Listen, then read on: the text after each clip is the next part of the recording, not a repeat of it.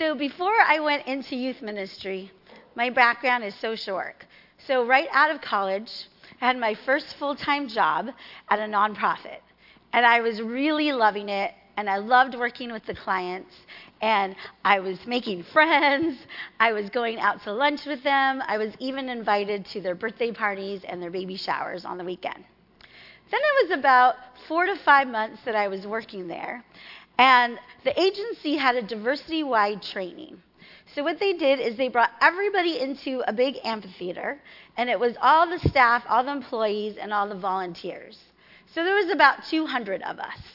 And so the moderator would stand on the stage, and she had a list of categories. And if you fit into that category, you would come on the stage, and you would face the audience, and the moderator would ask you questions, and you would share your experience. So when I came down, when she said, if you are Hispanic or Latina or Latin, I came down and they asked me questions, and the crowd was warm, and they were smiling at me, and they're like nodding their heads. So then she was almost with her list, and she looked at her list, and she said, there's one left. There's one category left. But I am sure in this crowd of educated people and enlightened people that no one would believe such an archaic belief system. But she said, I'm going to read it anyway just for laughs. So she said, if you believe in God. If you call yourself a Christian or a Catholic, please come down. So I got up from my seat, and I walked all the way down, and I stood and faced the crowd, and I was the only one on the stage. And I couldn't believe the difference in the people's faces. Whereas before they were warm and inviting, I looked at them now, and they were scowling at me. They were glaring. They looked angry. How could I believe in a God? And I just stood there as a young adult thinking, wow, I've never experienced this hostility before due to my faith. And so needless to say, that turned me into social suicide. So people were professional to me, but they were no longer friendly. They were no longer warm. So they stopped inviting me to lunch. They stopped inviting me to their parties. And so one day, I was sitting alone at my desk eating my lunch, and one of my coworkers, I could tell she was nervous, and she kept looking around to make sure nobody saw her approach me, the social pariah. And so she came to me and she said, I want to talk to you, but not here. So she started leading me further and further away from the offices. And as I started walking behind her, a thought came into my mind. And I thought, oh no, is today the day I might meet Jesus? Because I had read Fox Books of Martyrs. And I thought, oh no. And she had a bag over her shoulder, and I thought, oh no, but I still followed her. And I followed her, and we kept going further and further away from everybody and cameras. And we go into this room, and she opens the room and ushers me in, and she locks the door. And we sit down, and she said something that I'll never forget. And we're going to come back to that story. But what was, for us as Western Christians, for most of us, there are exceptions, but for most of us, we don't risk our life for following Jesus. For most of us, that's not the cost that we pay. We don't pay for it with our life. But that's what was happening in the early church. So Jesus had died. He had risen from the grave. Pentecost had come. The Holy Spirit was in people, and their church was booming. Their church was going forth, and it was growing and multiplying. But the problem was there was persecution. So these young believers had to decide, is following Jesus worth my life? Is following Jesus worth my life? And some of them said no. And they walked away. And so Peter wrote this to this body, to these new Christians, and he said, yes, it is. Yes, it is. Following Jesus is worth it, even at the very cost of your life. It's worth it. And for us, the world calls at us. The world calls at us and keeps us sometimes from fully engaging as a disciple of Jesus. The world calls at us for power and fame and money and the pleasures of the world. And we have to make that decision. Is it worth following Jesus? Is it worth being a true disciple of Jesus? And so today we're going to break down this text. We're going to look at 1 Peter 1, and we're going to look at just 3 to 7. So pull out your pew Bibles if you put them away, or pull out your Bible and follow along, underline, star it, and we're going to break down this passage. And it all begins with God. It all begins with God. It begins with the creator of the universe who decided that he wants to be in a relationship with us, that he loves us, he values us, he wants to be with us, he wants us to know him, and he wants to know us. But sin has separated us from him. Because he is a holy God, he can't be in a relationship with sin. But because he loves us so much, he sent and sacrificed his very own son so that his son would take the penalty of our sins. But it all begins with God. And it's the free gift that he offers through his grace and mercy. He offers it to us. We can't earn it. We can't bargain for it. We can't justify it. It's all free that he freely gives to us. And he says, this is my gift of salvation. We can't earn it or anything. So praise be to God. It's all about him. It starts with him. And in his great mercy, he has given us new birth into living hope. Hope. We as people, we need hope, right? It's been said that human beings can go 4 weeks without food, 4 days without water, 4 minutes without air, and 4 seconds without hope. Because we can't live. We can endure anything if we had some hope. There's been a lot of study on the effects of the Holocaust, and specifically in the concentration camps. And what was the difference? Why some people were able to endure atrocities and still come out on the other side. And whereas some people just gave up, almost as immediately as they entered the concentration camp, their spirits and their bodies just gave up and died. And the reason is hope. If they believed that the Allies were winning, then they could hold on a little longer because we're going to be rescued. We can endure anything because we're going to be rescued. And so they had hope. But on the flip side, if the Germans were winning and they felt that the Germans were going to win the war and this was all there was to life, they would literally give up and die.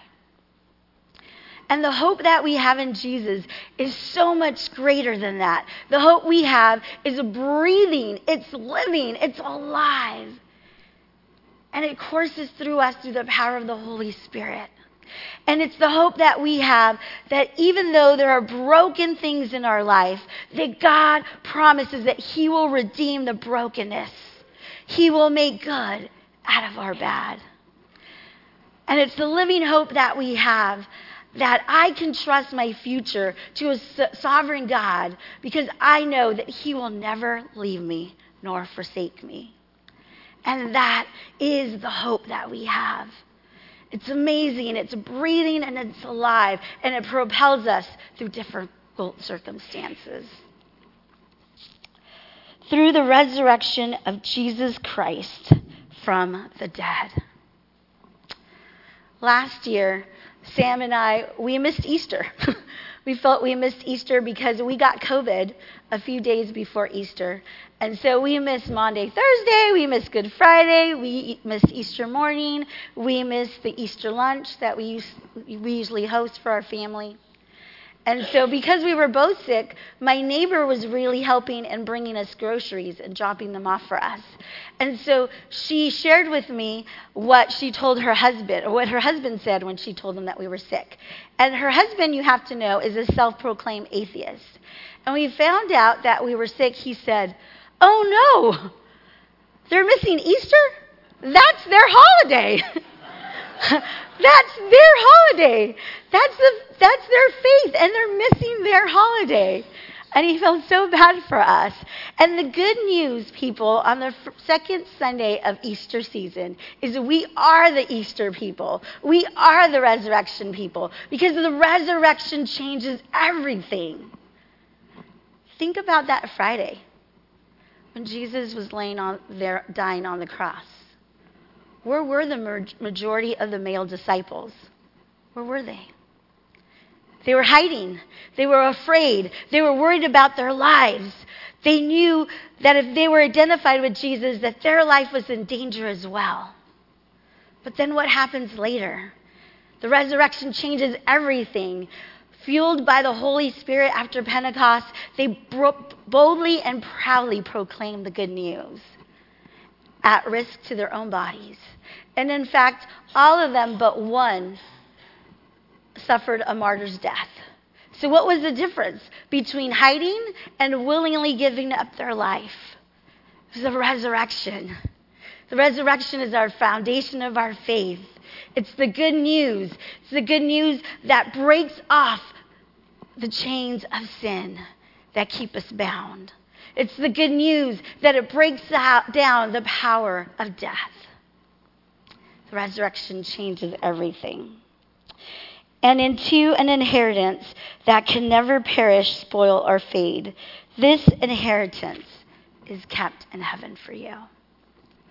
So I don't know if some of you maybe have already received inheritances by family members that have already passed on. So my inheritance from my grandma's and Sam's grandma are jewelry. I got jewelry, and I got a lot of Christmas decorations. A lot of Christmas decorations. Thanks, Grandma. But sometimes, right, people fight for different things, right? People, family members, fight for that coveted item, that property. But why do we hold on to something that is going to perish? It's going to perish. It's going to rust, and it's going to fade. And what Jesus has for us is so much greater. So much greater. Nobody can take it away from us. So why do we hold on to things that have no eternal value? Instead, let's invest in things for eternity. And that's people. That's bringing as many people to the foot of the cross so that they could be in heaven with us. In one of my last church jobs, I met this young man, and I was interviewing him for a volunteer position. And he shared with me his story. And he said, "Anna Marie," he was about like 25, and he said, "I did everything right.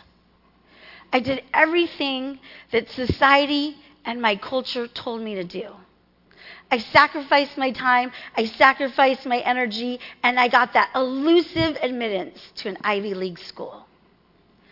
And I graduated, and I got the great job, and I bought the house, and I bought the car of my dreams, and I'm still empty. I'm empty. Is this all there is to life?" And it wasn't until he started volunteering with me, it wasn't until he started to disciple these kids and to mentor them and to encourage them to be followers of Jesus every single day of their life. And it wasn't until he invested in them his time, his emotions, and also his finances. He gave so that they could go on mission trips, and he gave them scholarships for camps and retreats. And it was only until he did that that he said, "I finally feel fulfilled. I finally feel satisfaction. I finally feel joy," because he was investing in things that could not be taken away from him. So why do we hold so tightly on the things that will fade away? who through faith are shielded by God's power until the coming of the salvation that is revealed in the last time. Shielded by God's power. What does that mean? For some of us, we like it to mean protection from hard things. But because we live in a broken, sinful world, that's not what it's talking about. It's not talking about that we'll be protected from war or violence or our car breaking down or cancer or painful breakups. That's not what it's talking about.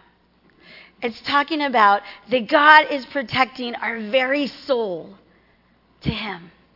And that's why millions of Christians throughout generations have been willing to give their life for the cause of Christ. Because they say, you can take away my things. You could take away my stuff.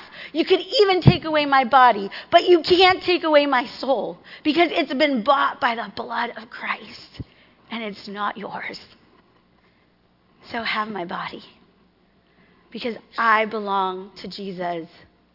And God is protecting my soul to him. That's beautiful. In all this, you greatly rejoice. Though now for a little while, you may have had to suffer grief in all kinds of trials. These have come so that the proven genuineness of your faith, of greater worth than gold, which perishes even though refined by fire, may result in praise, glory, and honor when Jesus Christ is revealed. Church, we need to look at trials differently. Sometimes we look at trials as, when is this trial going to be over? Right? We kind of white knuckle it and we say, okay, let me just clench my fist and this trial, maybe it won't last this long. But instead, let's look at these trials with different eyes. Let's look at these trials and say, God, what do you want to do in my life? How do you want to change me because of this trial? Now, I personally have never seen gold refined by fire, but I know the process. The process is the dross, and all the junk is being burned off so that the gold could be in its pure state. What if God wants to burn off you greed, selfishness, pride, apathy? What if God wants to burn those things off so we can look more and more like him? So instead of looking at the trial and saying, go away, trial, let's look at this trial and say, God, what am I going to learn? How am I going to be refined in your image? So let's go back to that room with my coworker. So we're back in that room, and I'm nervously looking at this bag that is at her feet, worrying if there's some scary metal thing that might harm me. And she said the words to me that I'll never forget. She said, I hear you're a Christian. I said, yeah, pretty much everybody knows I'm a Christian by now. And she said, I want you to promise me something. I want you to promise that you will never pray for me. And I looked at her and I said, I've never been asked that before. And she said, I used to be a Christian. I used to know God. But I decided to walk away from him because I wanted to live my life in a way that is contrary to the Bible. But I know in his power, and I know if you were to pray for me, that I would be convicted and I would come back to God. But I'm not ready. So you have to pray that you won't pray for me because I am having too much fun in sin. And so I had to say that I said I couldn't do that, and I would pray for her. I didn't know what happened to her because she left pretty soon after. But my trust and my hope is that she, like the prodigal son, have come back to God. But you know what? As I was listening to her story, I was sad. I was sad that she chose to walk away from her faith. But I also had respect because she knew the cost of following Jesus. And if we're honest, some of us put one foot in the world and engage in the things of the world and surround ourselves in the things that are against God and do our own thing and live our own way for our own pleasure, and we have a one toe in the things of God. And God is saying to us, I have so much more for you. I have so much more for you, my child. Why don't you let go of these things that are temporary? And why don't you join me in this journey that I have for you that will be fulfilling? Because the good news, church, is the same power that raised Jesus from the grave is the same power that lives in you. It's the same power that convicts us of our sins. And it's the same power that comforts us in our trials. It's the same power. And it's alive and living. And we have an inheritance that will be never taken away from us. So, church, my encouragement to you is let's go of the things that have no eternal value. And let's pursue together being full disciples of Jesus. Because it's all due to the praise and glory of his name. Amen. Amen.